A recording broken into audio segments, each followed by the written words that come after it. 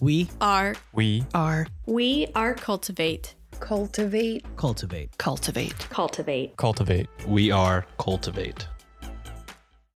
Becoming a parent is a joyous time for many young couples, and at the Countess of Chester Hospital's maternity unit, hundreds of babies were brought into the world to awaiting parents. Fresh, innocent faces that would have so much to look forward to in their bright futures. But between 2015 and 2016, there was one young woman who would decide that some of these young lives should be extinguished. This week, we talk about the ongoing case of Lucy Letby, now thought to be the UK's most prolific killer of children.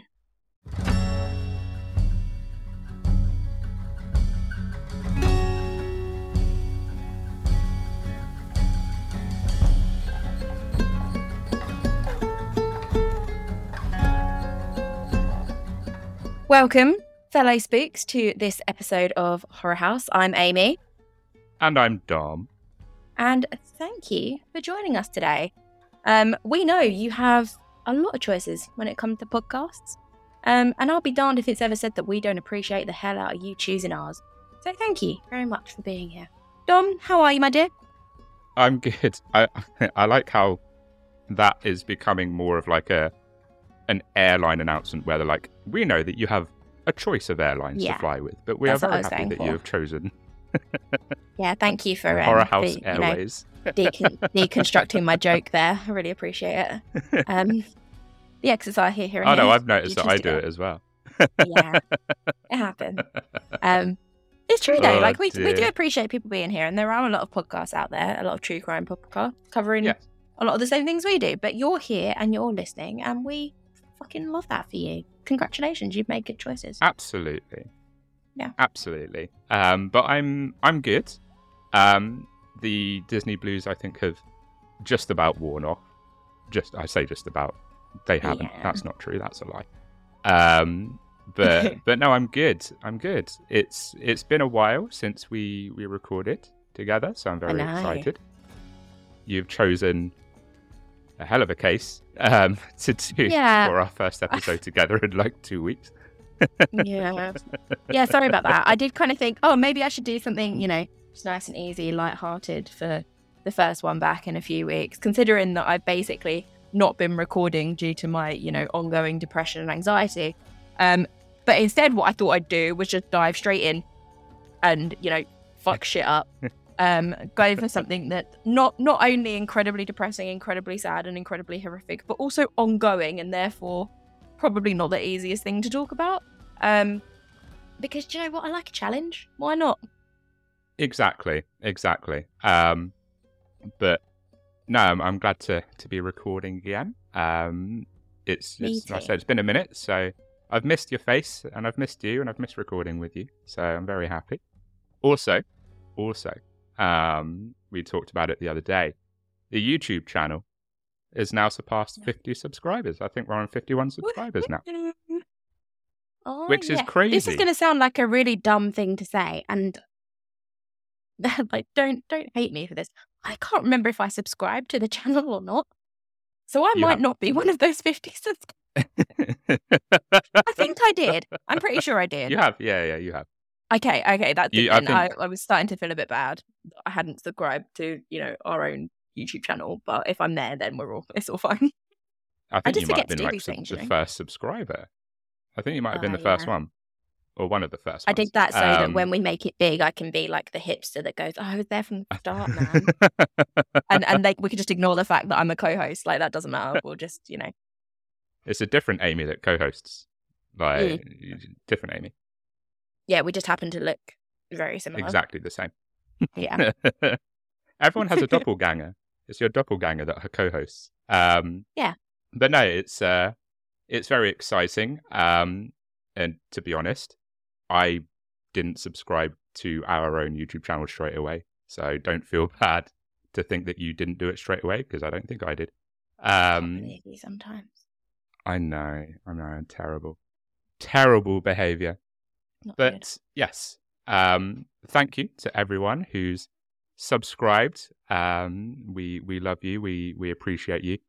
Telling you right into my camera, we love you. We appreciate you. I know that sounds Really? very culty. I'm sorry. Just realised that sounds extremely culty. I mean, we're not indoctrinating anyone. I think it's fine. But no, it's very, very much appreciated. Yeah. We appreciate every single subscriber and every single view. Yeah. And there's a good amount of views now. So it's exciting times, and it gives us the drive to keep doing it and to keep putting them on YouTube. So thank you. Absolutely. Couldn't have said it better myself. Definitely not so- a cult. Yeah. We're a happy family. Oh no, that sounds Oh that God, sounds that's so even much more worse. like a cult. Yeah, no, just stop. Dom, have you been following the Lucy Letby case? Have you turned on the news at any point in the last month? So I haven't been following it in depth, but I have been sort of keeping up with it here and there on the old interwebs. And I didn't realise that it was as far back as like 2015, 2016. I thought it was. I didn't think it went as far back as that. But yeah, I haven't looked at it in great depth, but I've been keeping tabs on it every so often. Yeah. So obviously we'll go over sort of the timeline and everything that happened. 2015 and 2016 is when the crimes or the cases, the incidents actually took place. Nothing really came out about it until sort of 2017 and then ongoing recently with the trial, which took place at the end of 2022 and into the start of this year. So it's not been necessarily public for that long, but the incident happened as far back as 2015.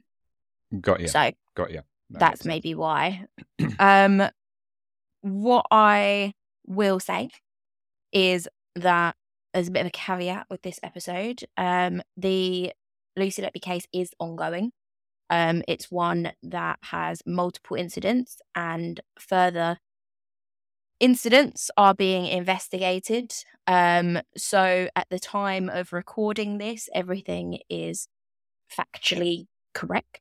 But things might have changed by the time you listen. To be honest, they're changing daily in this case. It's pretty landmark in terms of, UK law and a lot of the things that happened in recent years. So by the time this episode goes out on Friday, it could even have changed. So don't hold it against me if anything's, shifted. But also another thing to remember is that this isn't a pleasant topic to talk about. It's not one that's not going to trigger people.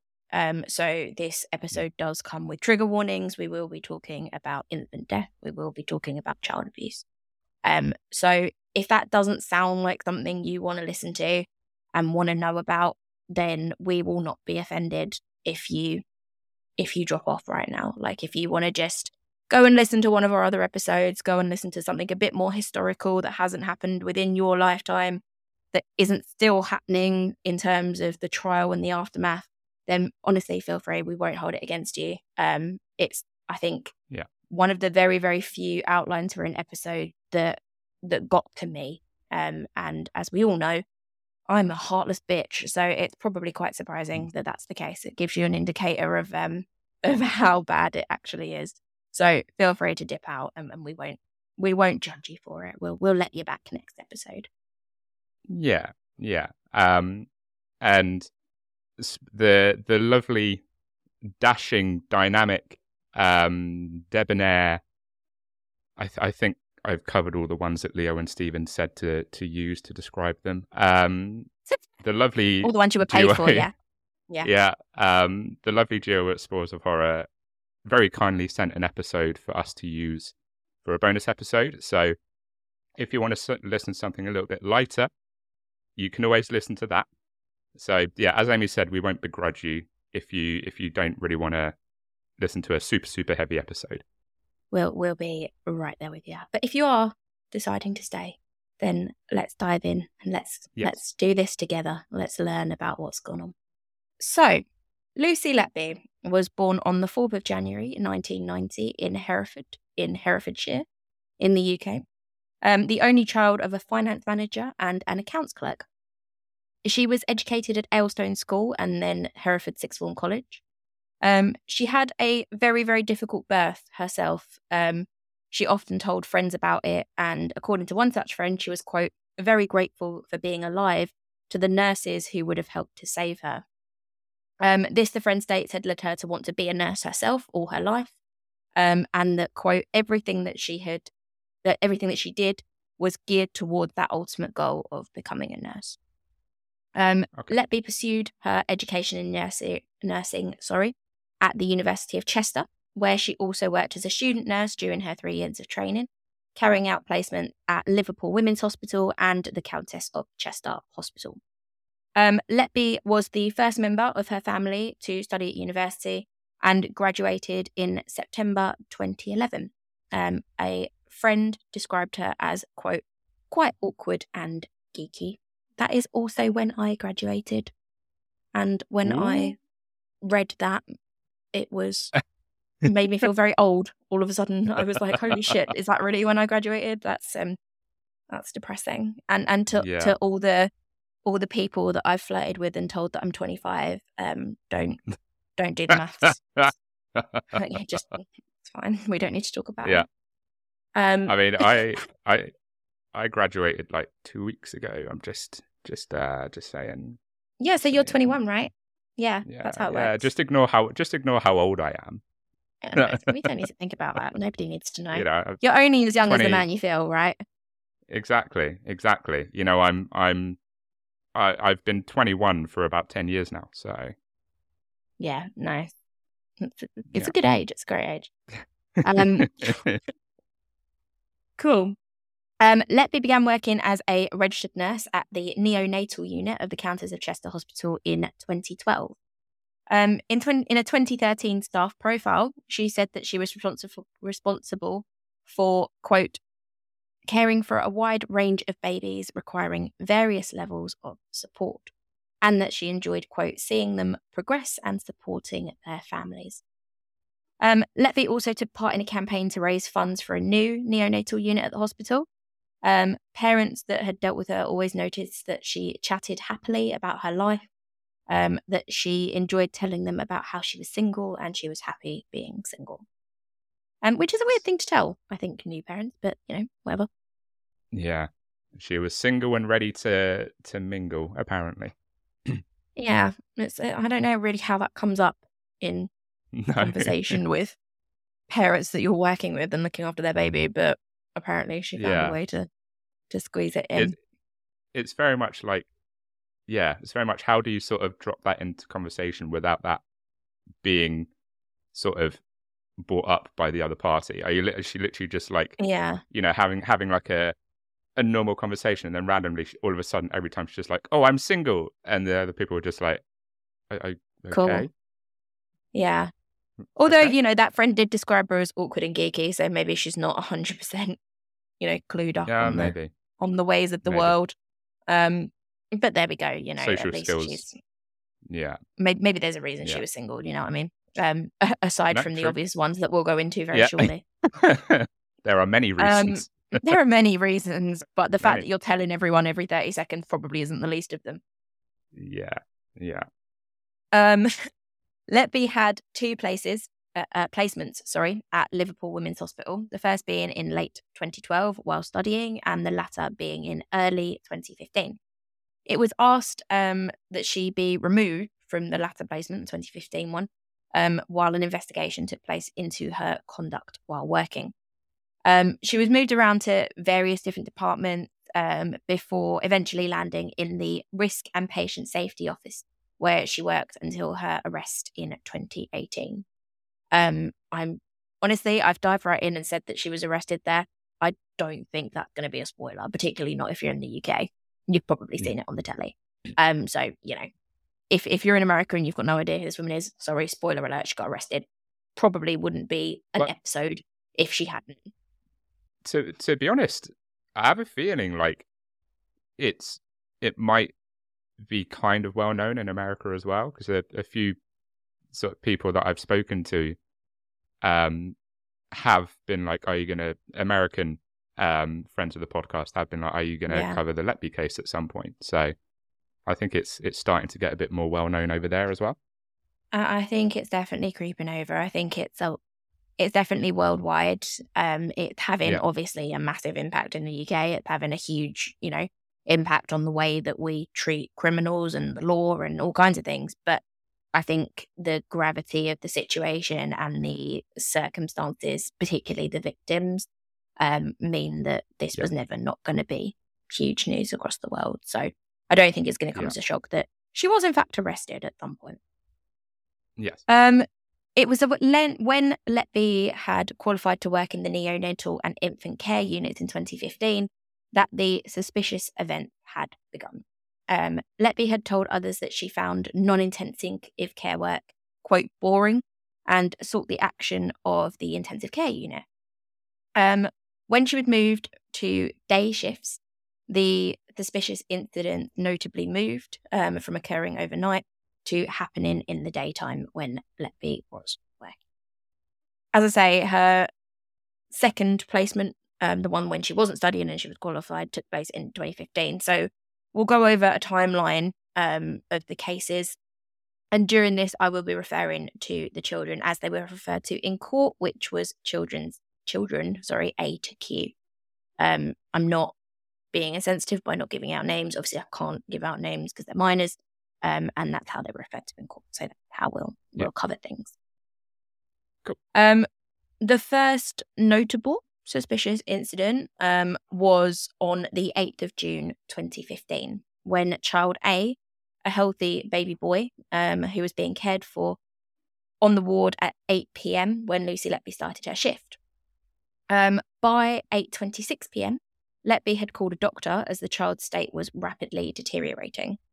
The baby passed away less than half an hour later, just 90 minutes into Letby's shift. The doctor noted that the child had blue mottling on his skin, which was later determined to be a symptom of the babies who had been intentionally ejected with. The day after child A's death, Letby searched on Facebook for the child's parents, which, I don't know. Yeah. How'd That's you feel probably about that? not a great way to not bring about suspicion to yourself. Well, yeah, it's not. It's just not a normal thing to do, is it? It's No. why would you want to do that? It's a very strange thing, but one that unfortunately does become a bit of a theme. In the way that these things happen. Because I've seen that she did that quite a lot, where she would unfortunately kill a baby, and then she would search for parents and stuff like that. And to me, that's just like classic narcissist. Like classic narcissist. Oh yeah. I mean, obviously this is all speculation, but I would assume it would be to see their reaction, to see what they're saying about the situation, maybe to make sure that she's not being implicated in anything. I don't know. There's a lot of reasons that you would do it, but not a lot of reasons to do it if you hadn't done something wrong. Is my assessment. Oh yeah, of that absolutely. situation. Yeah, 100%. The following day, on the 9th of June 2015, child A's twin sister, child B, inexplicably collapsed and had to be resuscitated. Just a note, not that I am, insulting anyone's intelligence or anything like that, but collapsed in these instances is a word that I'm going to be using a lot. I don't mean that they were walking along at 1 day old, and then they fell over. That's not the case. It basically means stop breathing in infants, not actually, collapsed. The child's parents had understandably, they'd just lost a child the day before, been with her all day, but were encouraged by the nurses, including Letby, to go home and rest before the baby's sudden collapse. Tests later showed loops of gas in the child's intestines, and as a result, it was later concluded that the child had also been injected with air, and the same blue sort of mottling was present on the child's skin. A few days later, so literally, not even a week, child C, a boy who seemed in good health, deemed to be, a healthy baby, died very suddenly. He collapsed soon after a different nurse had left the room, Despite Letby not being the child's designated nurse, she was witnessed standing over the child when the other nurse had come back in as the alarm sounded. So the alarm sounded, Lucy was the one in the room. A week or so passes, and on the 22nd of June 2015, child D, a baby girl, collapsed 3 times in the early hours and passed away. Those who attempted to save the baby noticed discoloration on the skin, and a post-mortem x-ray showed a striking loop of gas in front of the spine, which was consistent with air being injected into the bloodstream. The mother of the child noted that Letby was, quote, hovering around the family for hours before the child died. She was, not the assigned nurse, but she was constantly around the family and asking about the baby, which is perhaps a little bit odd. Yeah. And it's just so fucked. Particularly if there is an element of premeditation at this point. Yeah. You know what you're going to do. Yeah. Then befriending or trying to interact with the parents in any way is pretty fucked. Yeah. I think that's the best way to describe it. At this point, I want to point out that we've had 4 unexplained collapses and deaths within the month of June 2015. The reason that I point that out is because the previous year at the hospital, the entire year, there had only been 3 unexplained deaths and collapses. And there'd been 4 in June 2015. Yeah. Just to, take from that what you will. But just, straight up numbers don't lie, in my opinion. And that's not a great number to have to think. Yeah. Statistics do not lie. No. You can't lie with straight numbers, can you? No. And those are pretty shocking numbers. There's been more in a month than there have been in an entire year the year before. It's not a good statistic. No. All conveniently when Miss Lucy Letby was around. On shift. Strange that. Very strange. Very strange. On the 2nd of July, a doctor raised concerns over the sudden deaths and collapses, as she rightly would, given that there'd not been that many the previous year and you've witnessed 4 in the last month or so. They raised the concerns, however, no action was taken against Letby, and nothing formal was raised, but the suspicious death did stop for over a month. The next one didn't occur until the 4th of August 2015, when a mother walked into the unit to feed her baby boy, known as Child E, only to find Letby seemingly in the process of attacking the child. The baby was distressed and bleeding from the mouth, with Letby, quote, faffing around and not really doing anything. The child died shortly afterwards due to an internal bleed, as well as, they would later find out, an injection of air. There were flecks of blood found in the child's vomit, and they passed away pretty quickly after the incident. So, the death stopped for a month. I'm conscious not to say she took a break, which is what I would normally say in this sort of case. But the suspicious circumstances stopped for a month after concerns were raised, which is, again, we'll go over in a little bit some of the ideas behind this case, some of the opinions that people have formed. But if you are one of the people who is of the opinion that she is guilty and she did do all of this, then I'd say that's your, one of many smoking guns that could be used. Yeah. Oh, no, 100%.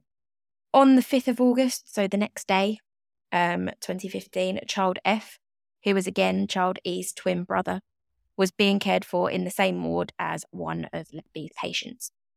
The child suffered an unexpected drop in blood pressure and a surge in heart rate, which was later found to be due to being given an extremely high amount of insulin into the bloodstream. Obviously, insulin being the medication for diabetes, but etc. No babies on the ward at the time had been prescribed insulin, which, is not an easy mistake to make. Potentially a mistake. But when no one on the ward is being given insulin, what are you doing with insulin even on you? Yeah. Bearing in mind that insulin was kept in a locked cabinet in the nurse's station, that's not accident getting anywhere. Especially if it's not on the chart, which it wouldn't have been. So exactly. And it's not like she can even be like, I had it as a precaution, because like you say, one, it's going to be on their chart if they need it or not. So if they don't need it, then you're not going to need to carry it, and no one else needs it, or no one else is having it. So that's another reason why you don't need to have it on you. Yeah, exactly that. It's definitely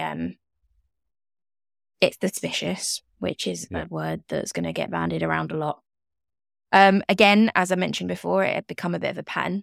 Letby would search for the parents of child's ENF multiple times on social media in the following months.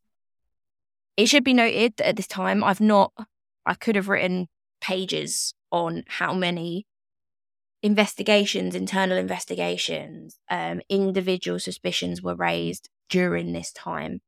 There were a lot of them. People were doing their jobs. But at this point, one of the consultants did make his feelings very clear to other people within the unit that Letby should not be working there. Okay. But the claims were dismissed and she was allowed to continue working at that time.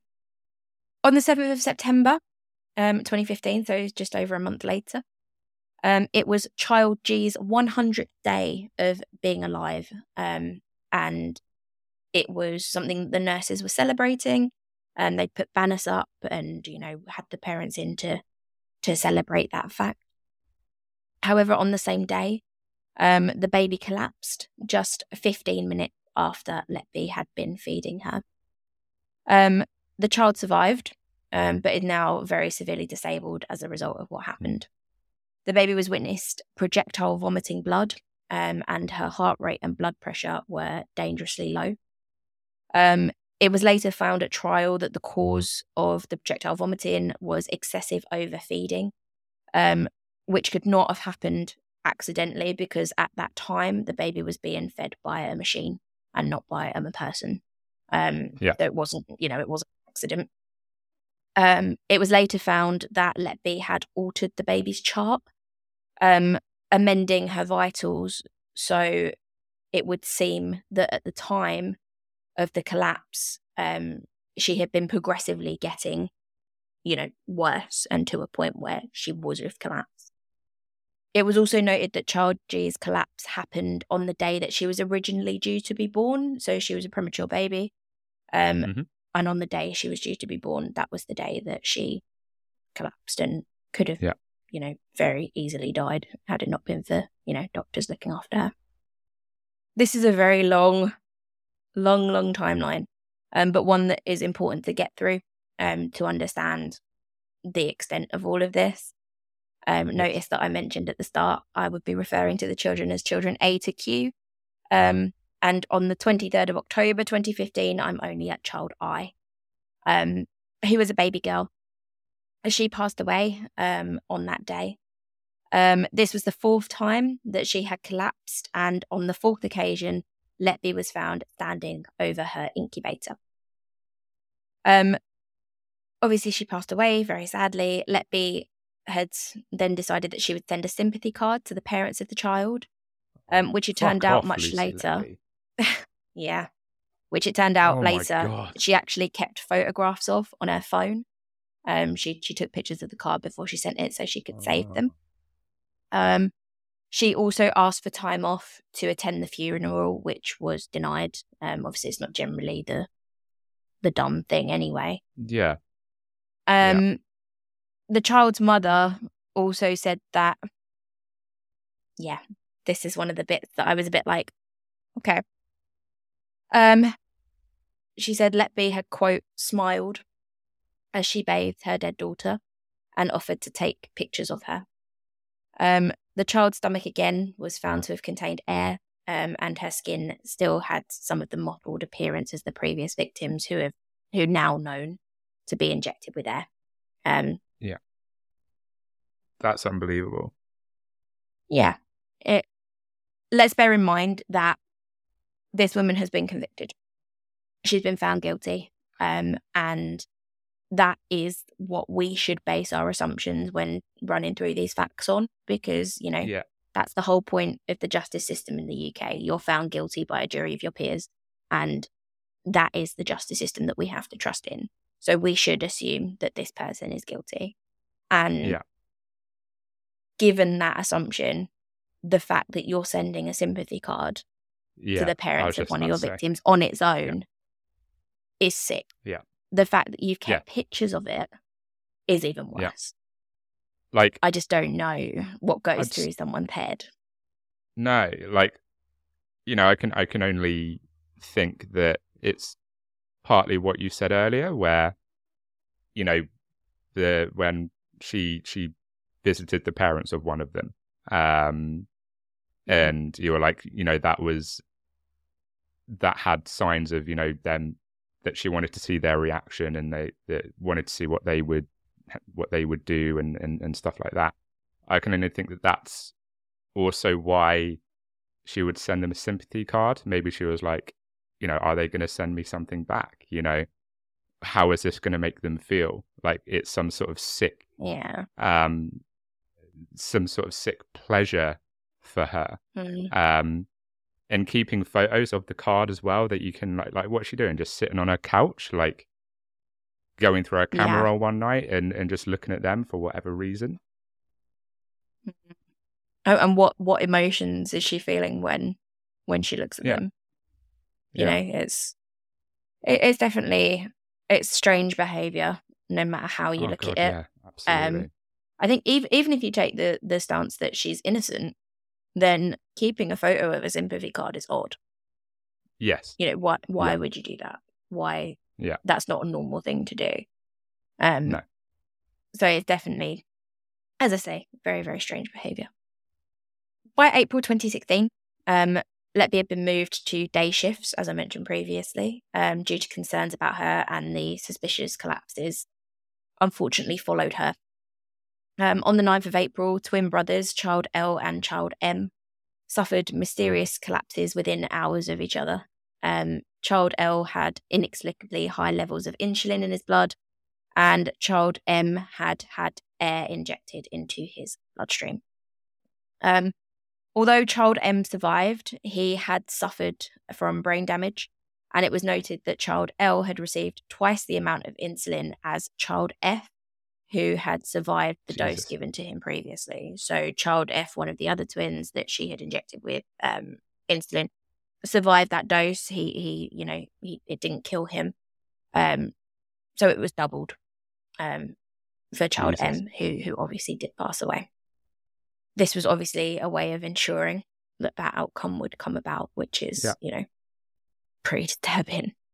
Yeah. On the 11th of May, a meeting took place again about the suspicious cases, about what was going on, but no action was taken. Nothing came of that.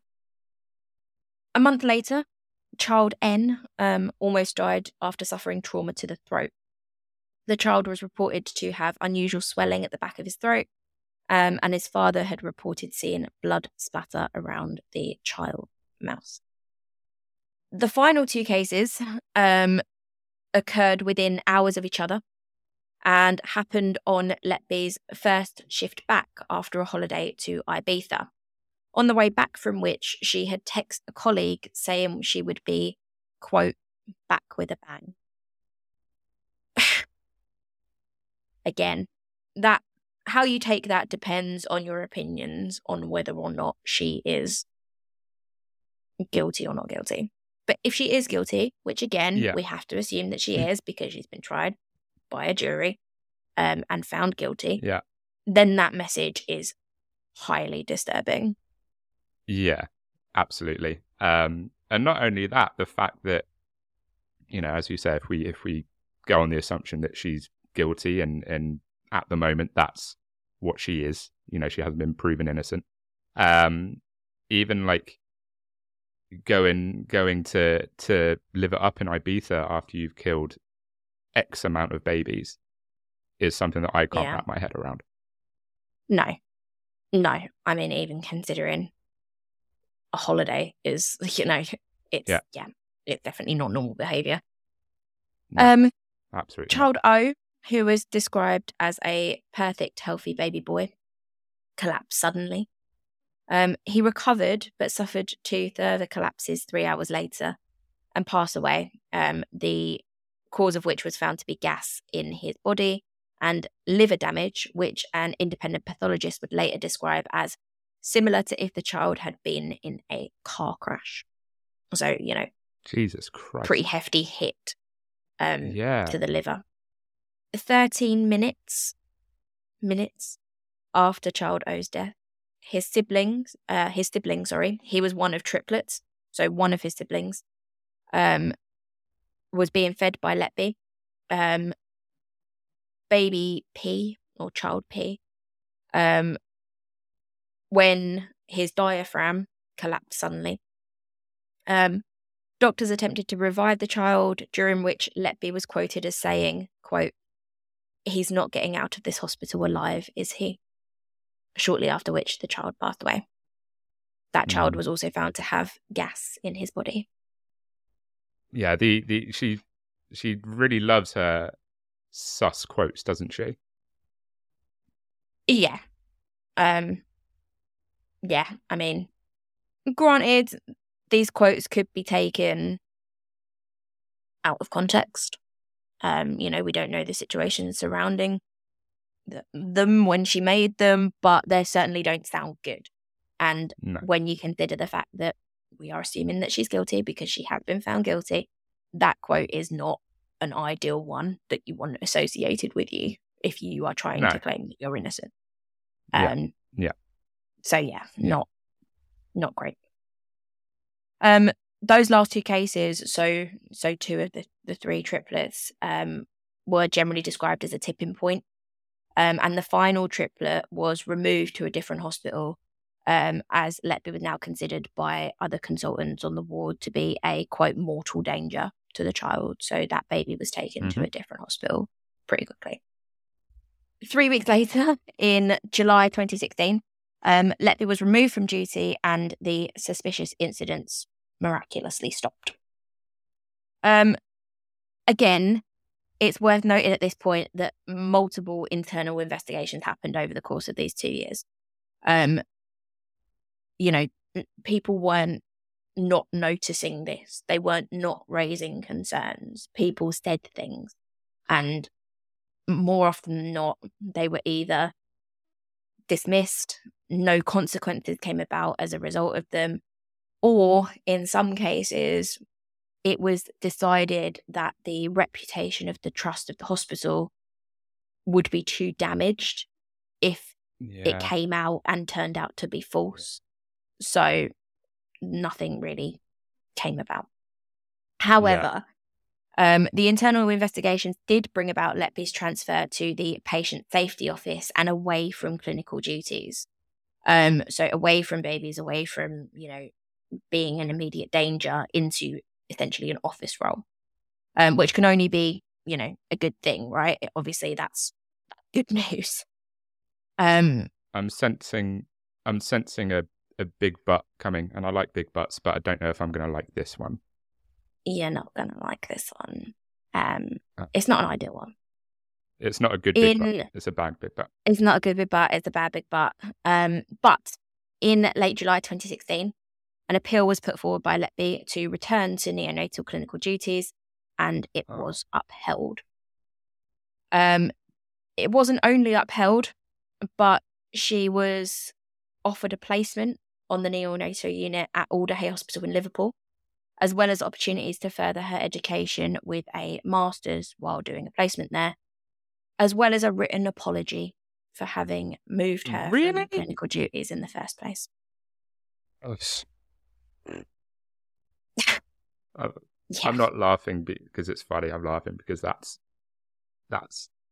Oh, Yeah, it's pretty unbelievable considering what has now come to pass. But yes, she appealed the decision. She wanted to be moved back into, caring for babies.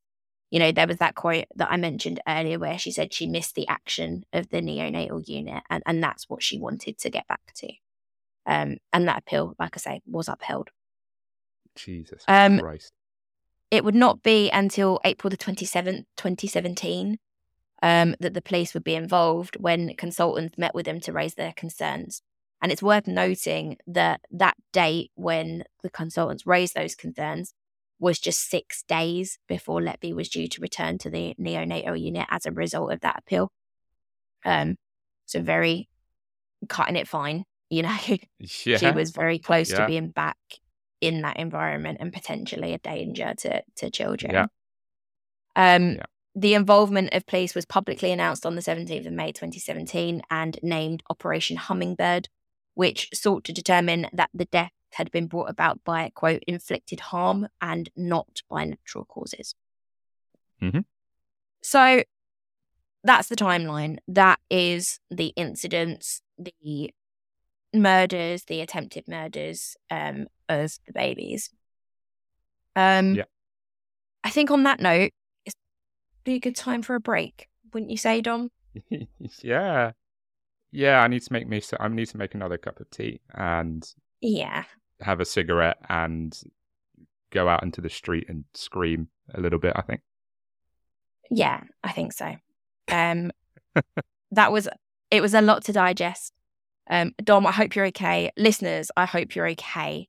I hope that wasn't too heavy and that you were at least aware of some of it, if you've been following this story. If you're finding this too traumatic, please don't worry if you don't want to come back for part 2. We will not be offended. It's fine. No.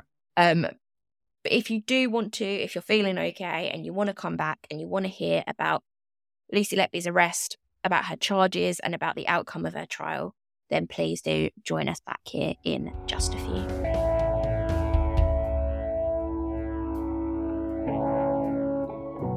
Dark Adaptation Podcast is a weekly podcast hosted by me, Brianna, and our producer Dyson joins me while working the knobs. Our show explores all things macabre and mysterious. We're talking dark history, true crime, haunted places, you name it. While we typically dive into lesser-known stories, we do cover well-known ones too. And for those more, let's say, popular cases, we deliver so much information you're guaranteed to learn something new. And sometimes we're even joined by our guest host, Steph, who brings a cosmic twist to the show. Our other guest host, Paige, joins us every other month to bring us into the world of cryptids and folklore. Tune in every Monday for a new episode full of intrigue and entertainment. Dark Adaptation Podcast is available wherever you stream your favorite podcasts, and next Monday, we'll catch you on the dark side.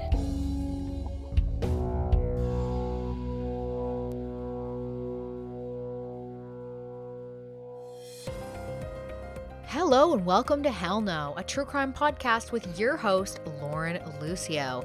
Come hang out with me every Friday to catch new weekly true crime episodes. If you're new to Hell No, then there are many episodes to catch up on, such as episode 70, which features 3 different mysterious hotel deaths from around the world. The first case covered in that episode is a tragic and bizarre whodunit. The coroner and detectives almost missed the clues that pointed to the killer. Had it not been for a private detective hired by the deceased man's wife, this case would have had a totally different outcome. I can guarantee you won't guess what police missed. Find this episode and many more at Hell No, a true crime podcast, wherever you get your podcasts from. Or head on over to hellno_a true crime podcast on Instagram and follow the link in the bio. Thanks for listening and see you there. Welcome back, and thank you for joining us again if you've made it this far. I know that first half was really tough going. It's not an easy thing to listen to, and it's definitely not something to think about in a good way when you consider how, recent it is. It's in living memory for all of us. This case is one of the more harrowing ones myself and Dom have covered. Certainly the most harrowing one that I've outlined. As I say, it had an impact when I was talking about it. We were just talking about it in the break, and Dom mentioned the Sylvia Likens case, which is probably one that I listened to, but I know was really harrowing for Dom, and this one's having the same impact on me. And that being said, Dom, how are you doing? Are you ready to talk about this a little bit more? I'm ready. That was a rough, one of the rougher first parts of an episode that we've done. Yeah. But we spoke about it in the break. I think it's important that we give the attention to the victims, and it's important that we as uncomfortable as it is to listen to, it's important that we really sort of drive home the facts, as unpleasant as they may be. Yeah, exactly that. And that's kind of why that timeline that we went over in the first half is so important, because when you think about it, not even 2 years, a year and a half essentially isn't very long for all of those things to have happened. And it's important to draw attention to that and bring context to it. Yeah, 100%. But the police did get involved, and the incidents stopped, which is obviously the point that we left our story at.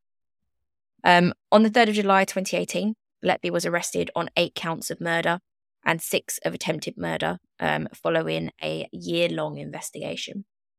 On the 6th of July, Letby was bailed while police continued with their inquiries. The reason for that was because a considerable amount of time had to be taken due to the unexpectedly large amount of document evidence that was found in Letby's home.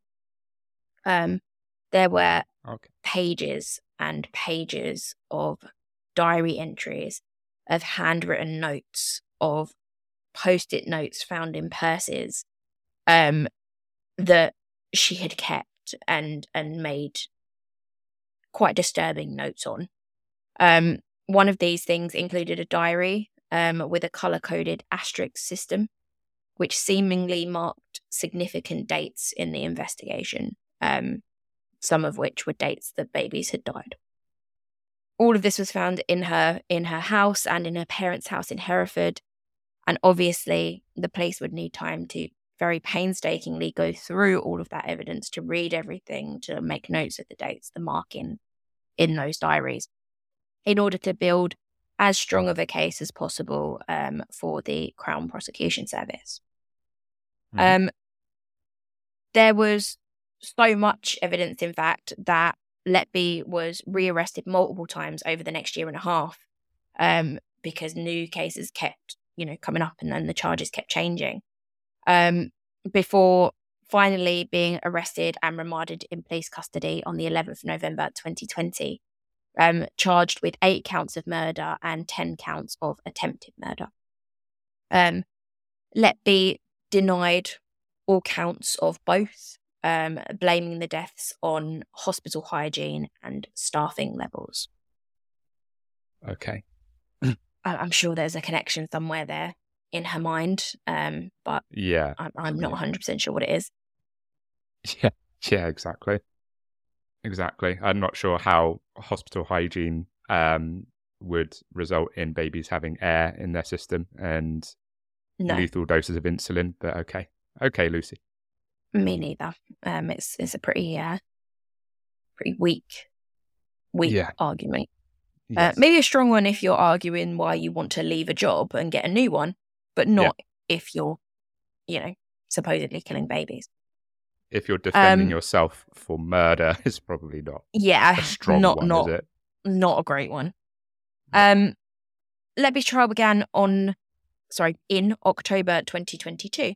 And it was during this that the true extent of her crimes was understood.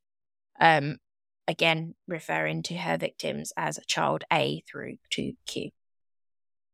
The prosecution described Letby as, quote, a constant malevolent presence on the neonatal unit, and parents of the victims testified to Letby's unusual behaviour, not seemingly doing anything while a child is suffering and, excessively hanging around the families of the victims despite them not being her patient, that sort of thing. Letby had often been found to be attacking babies, and when questioned by the parents in one incident of this, she replied, quote, "Trust me, I'm a nurse." Oh, really?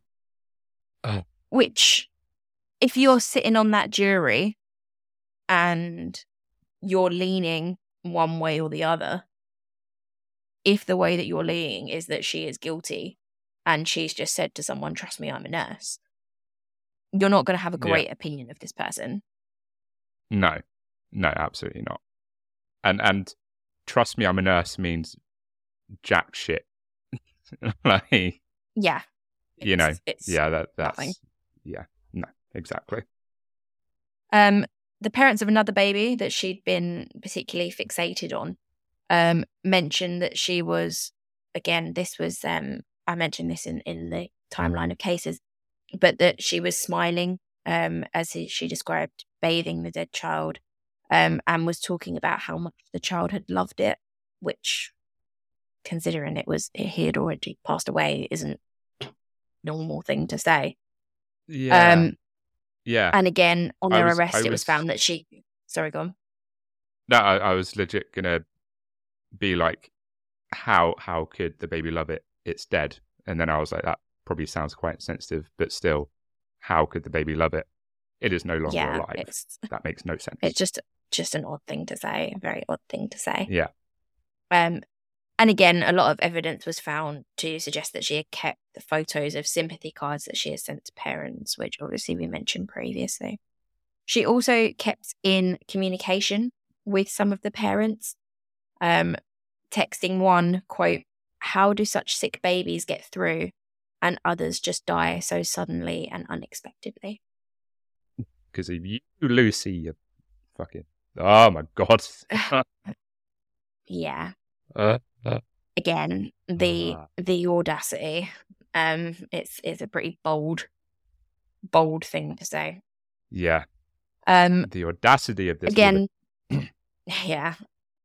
Again, she searched for the families of many of her victims on Facebook. One was even searched for on the anniversary of the child's death. And when asked why she did this in court, she couldn't explain it. She didn't really have a good explanation as to why she looked for them at all, let alone on anniversaries of significant dates.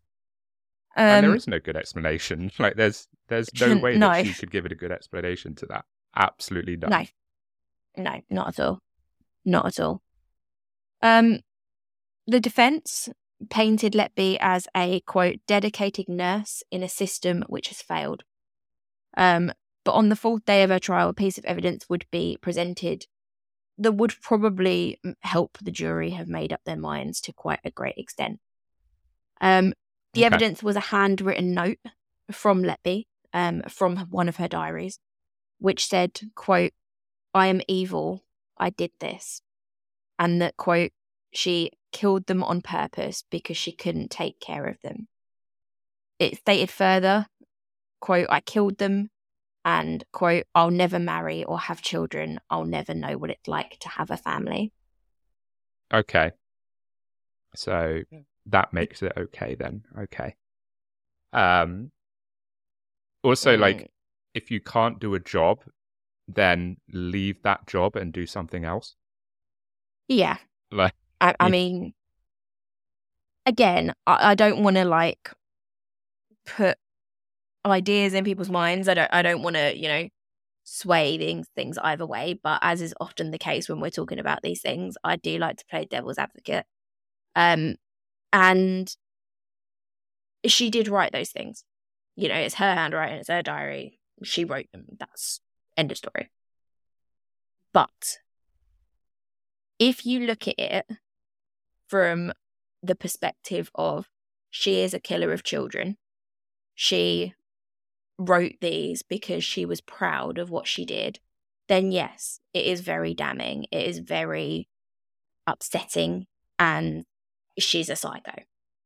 If you look at it from the perspective of she is innocent, babies were dying while she was working on a unit because of, whatever reason, be it hygiene, be it stifling, whatever.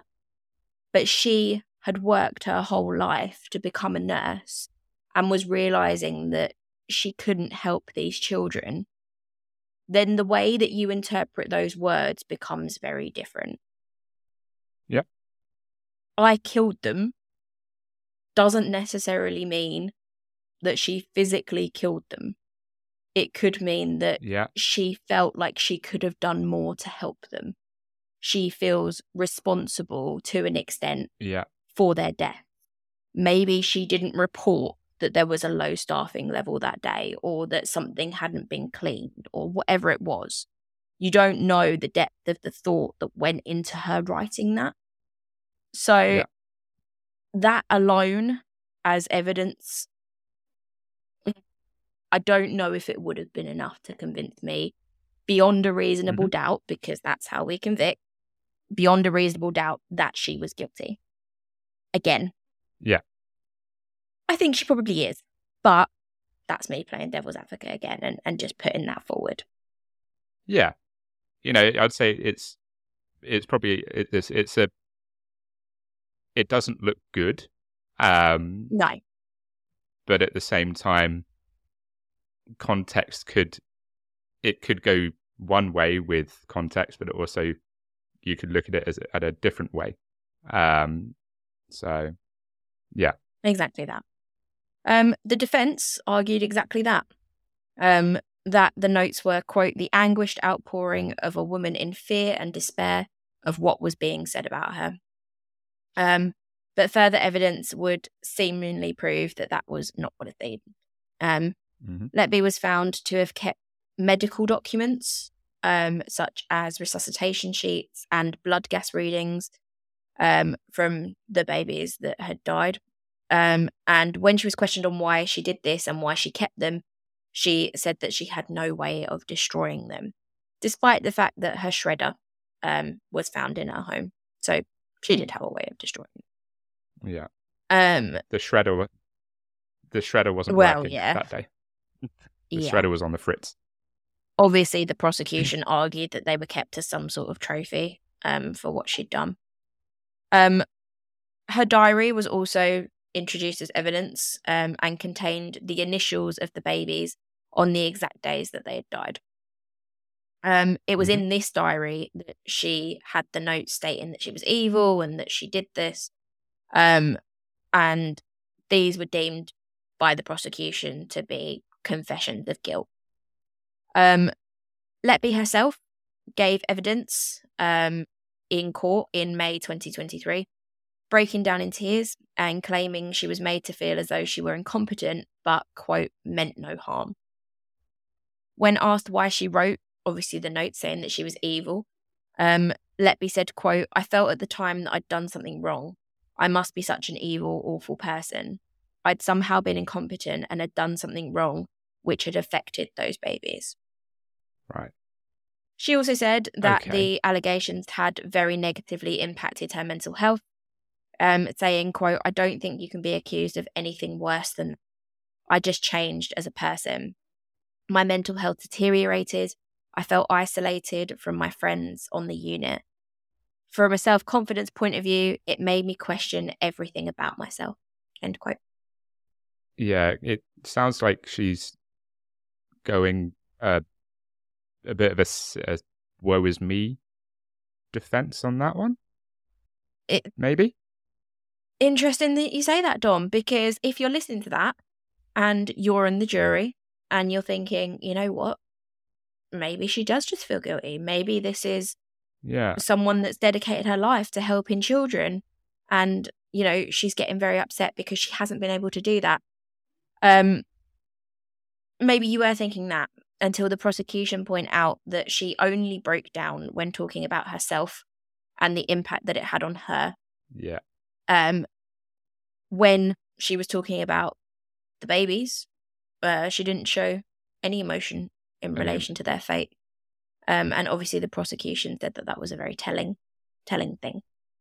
Yeah, I was going to say that, like, I would have assumed that her emotion only came when she was talking about how this impacted her.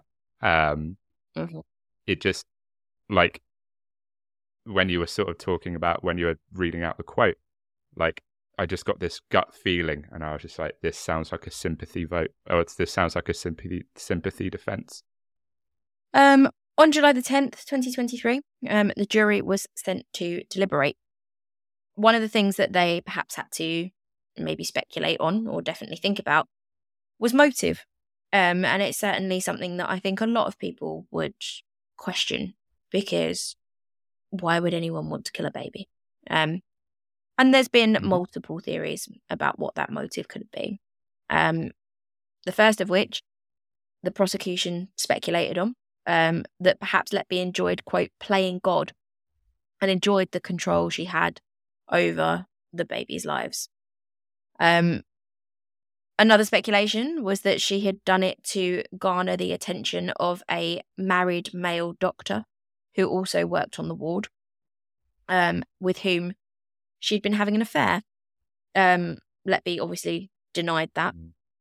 She admitted that no affair took place. But, maybe that's a reason that you would do it. If you're handling the death of a baby that was in your care, maybe that would get you some attention from a doctor who understands that or wants to help you through that. I can't really. I'm not sure how I could sort of be like, that just seems a bit outlandish. Yeah, I mean, I would agree, but not outside the realms of possibility. Another idea was that she had done it because of jealousy of the ability of other people to have a family.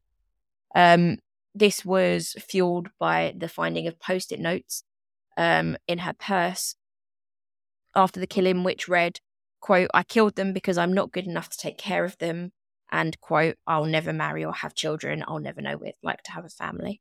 So there's this idea that she obviously was single and supposedly happy being single, but couldn't have a family, couldn't have a baby as a result of that. And therefore she envied what these families had and wanted to take it away.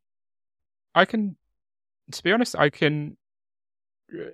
don't have like a hard time dismissing that as a potential motive. I don't know. Like, I don't know. It doesn't sound impossible for that to be a reason. It's a fucked up reason, obviously, don't get me wrong. But yeah, I think the journey in your head is a questionable one. Personally, I'm not one of these people. I've got no maternal instincts whatsoever. I have no desire to have a baby. But I know plenty of women that do, that are desperate to have children and want to be a mother very, very badly. What I can't understand is how removing that from other people benefits you and your situation. That to me, I mean, again, maybe this is thinking too logically. I'm a sane human being. I don't kill babies. So maybe it's too logical. But that to me is more likely to result in something like kidnap. You're handling babies, you're looking after babies. What's to stop you walking out of the hospital with one? If you want one so badly, take one. It doesn't. Ending a child's life doesn't benefit you there.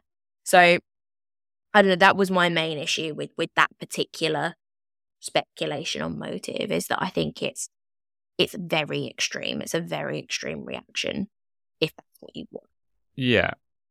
And no one's ruling out a mixture of these motives. It could be one of these things. It could be all of these things. Yeah. But you know, that for me is probably one of the maybe weaker ones. Yeah. One that's potentially a bit stronger is the idea that she was a copycat of Beverly Allitt, who, if you don't know who that is a woman who in the 1990s had attacks over a dozen infants in her care in Grantham in England. And the methods used by her were almost identical. In Allitt's case, it had been suggested that she made the killings due to Munchausen's via proxy, a condition in which she would harm others to gain attention for herself. But in terms of methods, in terms of obviously attacking babies, lots of comparison, very, very similar. And, you know, I mean, we're a true crime podcast. We are not unfamiliar with copycat killers. You know, they're out there. So that one to me seemed perhaps a little bit more, had a little bit more gravity to it. Yeah, I would agree. And we spoke about it during the break. You know, I said this is strikingly similar to Beverly Allitt.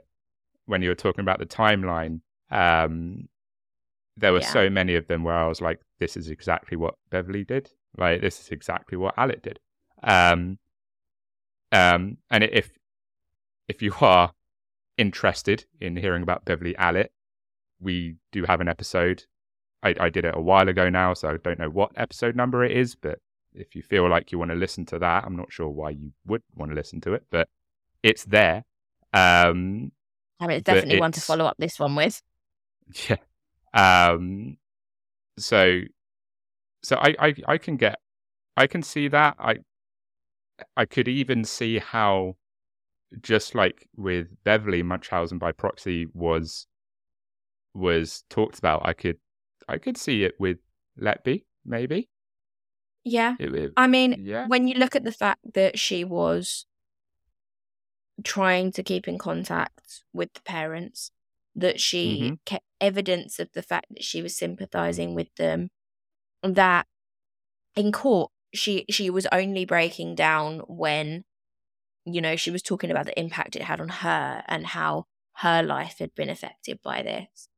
When you look at that, the attention she would get from those babies dying in her care, i.e., oh my goodness, that must have been so hard for you. Are you okay? Do you want support? Seems like perhaps the kind of attention that someone like her would maybe crave. Yeah, absolutely. You know, and even if it's not Munchausen by proxy, I feel like there's something there, whether it's a narcissistic personality disorder, whether it's some other sort of disorder. None are coming into my mind right now. But it feels like there must be something there. Like, the fact that there isn't some background of some sort of mental disorder, and there's nothing like that, and she's killing babies like without any of that going on. That doesn't seem like something I can grasp. I feel like there has to be something mentally wrong with her. Yeah, I would agree. Whatever the motive, whatever it was that caused these events to happen, on the 18th of August, not that long ago, 2023, Letby was found guilty of 7 counts of murder and of 6 counts of attempted murder. On the 21st of August, she was sentenced to life imprisonment with a full life order, which is the most severe sentence a UK court can give currently, her being only the 4th woman in UK legal history to receive it. Obviously, it doesn't happen very often, but this was one of the cases where they felt it was appropriate. She's currently serving this sentence in Her Majesty's Prison, Low Newton, in County Durham in the UK. The result of these convictions is that it makes her the most prolific killer of children in modern British history. Because It's just Yeah. It's a lot of victims. I'm not sure. I can't remember how many Beverly was convicted of. I But can't remember it seems off the like top of my head. it seems like Letby was considerably more. I think it's more. I think it's more. She was sentenced on my birthday. Just realised. Awkward. That's not a great thing to I mean, there's associate literally your no birthday connection, with, is it? but yeah, I mean, it's a Could be date like- you'll remember at least. Yeah, exactly. I don't know if when people are like, oh, fun fact about your birthday, I don't know if I'm going to be like, yeah, Lucy Letby was convicted of killing multiple babies. I don't know if I'm going to use that in conversation, to be honest. Yeah. So, yeah, and whole life tariff seems quite just, to be honest, I would say. Yeah, I would agree. A heavy episode, but there is one more thing I want to touch on before we wrap it up. And again, what I'm about to go into isn't my personal belief. I don't know what I believe. I'm keeping an open mind. As I mentioned, this is ongoing. There's more evidence coming out. She's still being investigated for other deaths, and she, it's a very ongoing situation. But what if she's innocent? What if she didn't do it? So much of the evidence in this case is open to interpretation. It's taken with a pinch of salt if you're already decided that she is guilty. The notes in her diary, I already touched on that. If you look at it from the perspective that she has killed children, they are very damning. They are confessions of guilt. They are exactly what the prosecution painted them to be. If you take it from the idea that she is a dedicated nurse, she is someone that has worked her entire life to become a nurse because she was grateful to the people that kept her alive as a child, and that when these incidences are occurring through things that she couldn't necessarily prevent but could potentially have influence on, she could have spoken up about, then maybe that guilt is something that you write down in a place that you never think anyone else is going to find it. It's private. You don't think that someone's going to ever pull that up in court because you're accused of it. I'm not sure there's enough evidence for me to be convinced beyond a reasonable doubt that she is guilty. Okay. There is a very, very good article in, I think it's the Telegraph. I can't remember. But yeah, I mean, if you Google it, I'm sure it will come up. By Peter Hitchin, who said that he believes Lucy Letby is guilty. However, he is keeping an open mind because if in 5 years, 10 years' time, there's new evidence that emerges, physical, forensic evidence that suggests that in fact she didn't do it, she didn't kill them, then he would much rather be one of the people that kept an open mind and that didn't immediately judge and throw, all of the stones at her than one of the people that did and got it wrong. And I think that is where I would like to be on this as well, is that it's not up to me to judge her. It's not up to me to criticize what has been decided for her.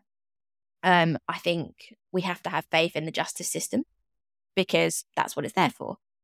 But if it turns out that it's not the case, that she did this, then I don't want to be as wrong as some other people might be perceived to be.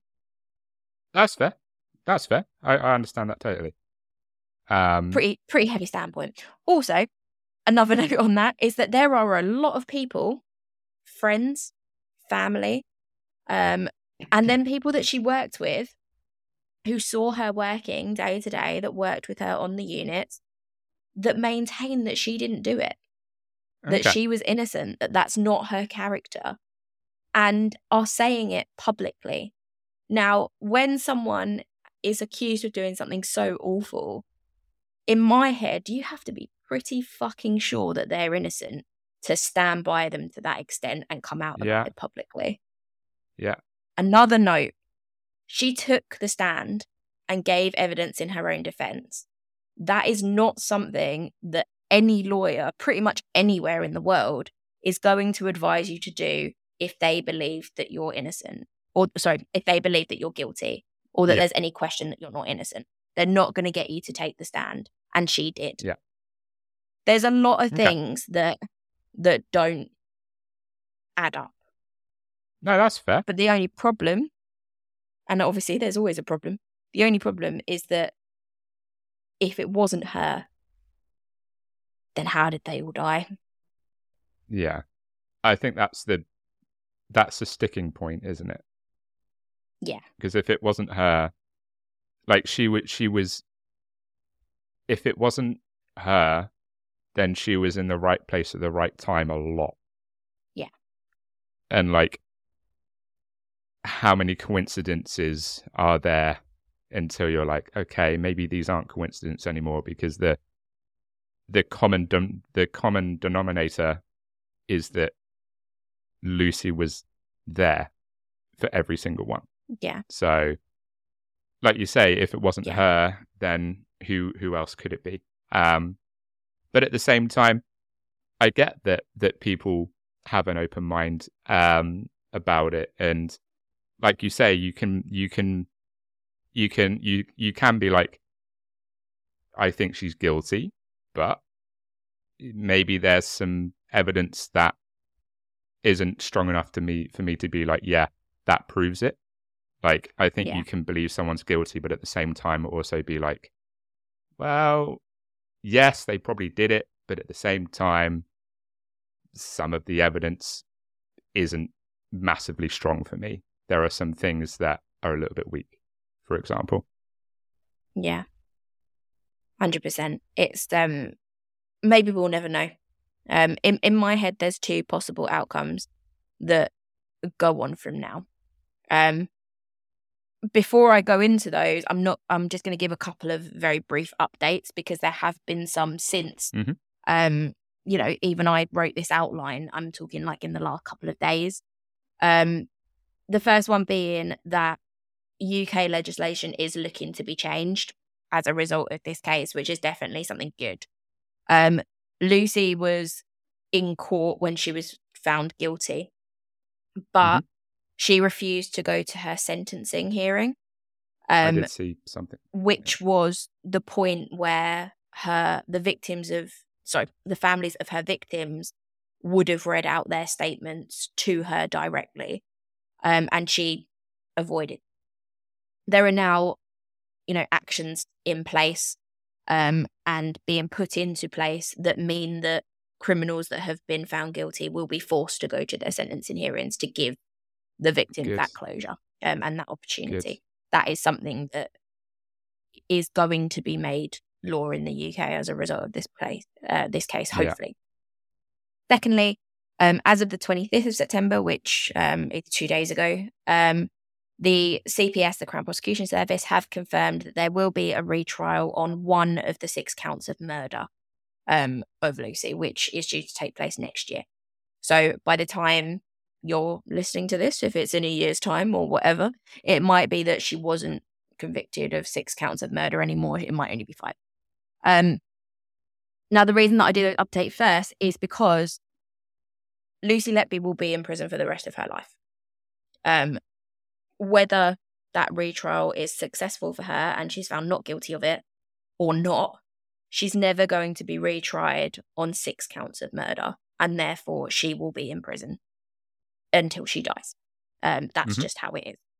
So in my head, one of two things could happen. Number one, she is innocent and something comes about in technology, in forensic methods that gives the ability to prove that. That happens. If you've seen Making a Murderer, Stephen Avery got off of his first charge. as a result of forensic, evidence being updated and improved, and it happens. In which case, I mean, she's been in prison for however long that takes for it to happen, but it's potentially overturned and she gets released. Mm-hmm. Secondly, which I think, given extensive knowledge that we happen to have of previous true crime cases, is probably the more likely scenario. She goes to prison. She's there for however long, a certain amount of years. And it gets to a point where it finally sinks in that she's not coming out and that her situation is only ever going to improve within prison if she offers police something that helps them with their investigations. In this case, confessions. Not only of the 6 murders that she's been convicted of, potentially 5 by the time this goes out, who knows, but of the murders she's been convicted of, but also of the other incidences that are currently being investigated that aren't yet attributed to her. Maybe she'll confess to some of those as well, in order to make her life in prison a bit easier. She won't get out, but it might mean that she can be more protected or be a bit more comfortable. And those are the 2 things in my head that seem realistic going forward, that they could happen. Like I say, the second one a lot more than the first one, but who knows? Yeah. Plus, she's probably going to need a bit of protection in prison, because let's face it, baby killers don't normally do very well in prison. No, they do not. No, they do not. So, oof. But yeah, I would say the second scenario is probably a bit more likely than the first one. And if it is the case that she did kill other babies, or she did attempt to harm other babies, then that needs to go to trial. It needs to be known, because there are families of those babies that want to know why their child is dead, or why their child is potentially, disabled or affected for the rest of their lives as a result of something that she did. So I think trials in those cases are 100% valid, and hopefully, if the police do find anything as a result of their investigations, those trials happen. Heavy episode, Dom. Thanks for sticking through it with me. That's all right. And listeners, thank you if you've made it this far. Thank you. I know that this isn't an easy one. I won't lie. I had a few moments when I was outlining the episode where I had a bit of a cry, and I questioned the state of humanity and I questioned a lot of things. So if you're still here, thank you for still being here. Dom, I can't speak anymore, so please see us out and tell us all of the ways that people can support us if they decide to. Yes, I will. I will sort of put a little bit of my opinion across, I suppose. Please do. Please do. I would probably say that I'm a little bit less on the fence with it. I think I don't know if I'm going to be like, I'm going to die on the hill that she's guilty, but I would say like 90%, maybe 95% is like, yeah, she did it. There are just a few things that sort of sway me to be like, she did it. The main one I think for me is, and this might not be a strong sort of one to use, but I think that the fact that if it wasn't her, like, she was there for every single death, and I think that says a lot for me, because if it wasn't her, then who else would it be? Because she was the common denominator that was present for every single one of them. And obviously you could look at the diary in one of two, you could look at that in 2 ways. You could look at that as an admission of guilt. You could look at that as, she couldn't save them, which is why she said that she killed them, not that she personally killed them. But I think, like, Just the fact that she was there on every single occasion. So I can't really think of the question of, if it wasn't her, who else would it be, is something that I can't really shake. And the looking for the families on social media is something that sticks with me. I think the sending sympathy cards and then taking photos of said sympathy cards, there's something about those things that just make me be like, I can't see her being innocent. But at the same time, something could also come out. Because like you said, this is an ongoing investigation. It's not as though this is a case from 20 years ago that is shut, that is, very much, she is guilty. There is no question of that. It has been proven beyond all reasonable doubt. I think because this is an ever-evolving case, there's always going to be a bit of, but what if she didn't do it? Because something, I think it's unlikely, but something could come out that proves her innocence. Or maybe not completely proves her innocence, but also proves somewhat innocence, if that makes sense. Yeah. But yeah, that was my 2 cents. I would say most of me says that to be honest, I think responsible. Yeah, I think if you spoke to anyone in the UK right now, they will have some sort of opinion, whether they've got a very small amount of knowledge, whether all they know is the name and what she did, or whether they've looked into it extensively. They will have an opinion on whether or not she's guilty. And that's one of the things that maybe influences people going forward, maybe would influence a retrial if that ever were to come about. And that's something that, has to be taken into consideration. But yeah, maybe we do have very slightly different opinions, but that's always going to be the case, until there's hard, concrete, physical evidence that she did or didn't do it. No one's ever going to be convinced. Yeah. And I think, if I look into it a bit more extensively, maybe that might change, because I've not looked into it massively. I've looked at some online articles, and so I haven't, researched Lucy Letby extensively. So maybe that might change the mentality if I did, really look into it much more extensively than I already have. But yeah, that's my thinking. But anyway, enough of my ramble. Let's wrap this up.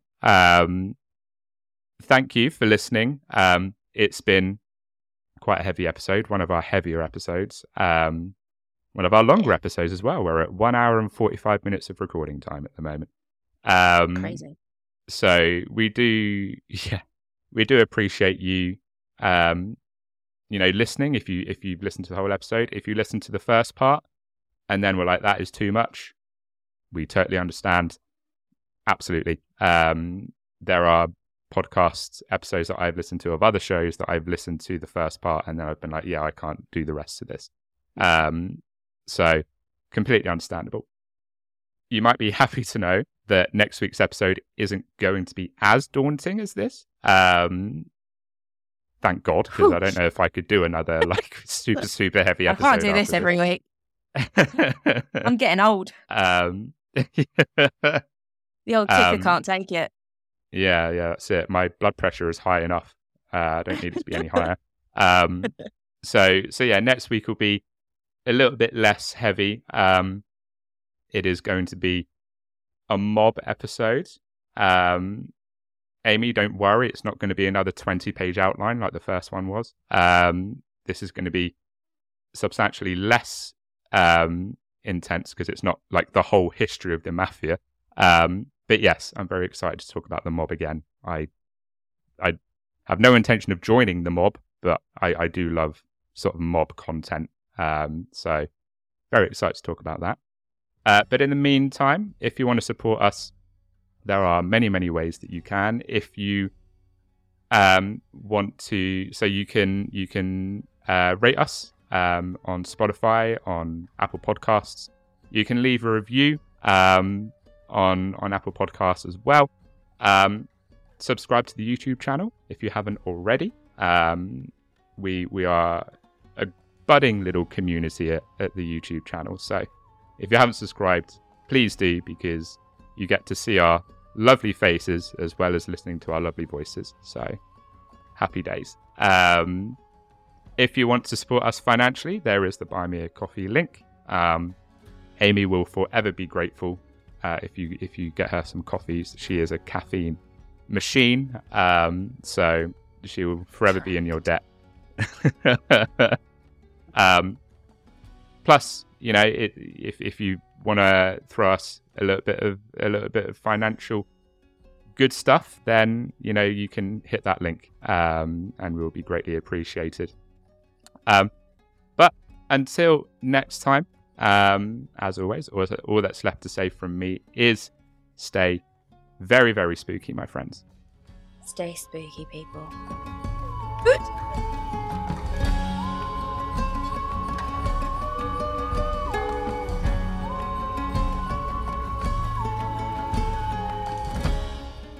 Oh, I'm shattered. I'm so exhausted. I really hope that I don't get like hit with some sort of lawsuit as a result of that as well, because that would really suck. I'd really put it down on my week, you know? Yeah.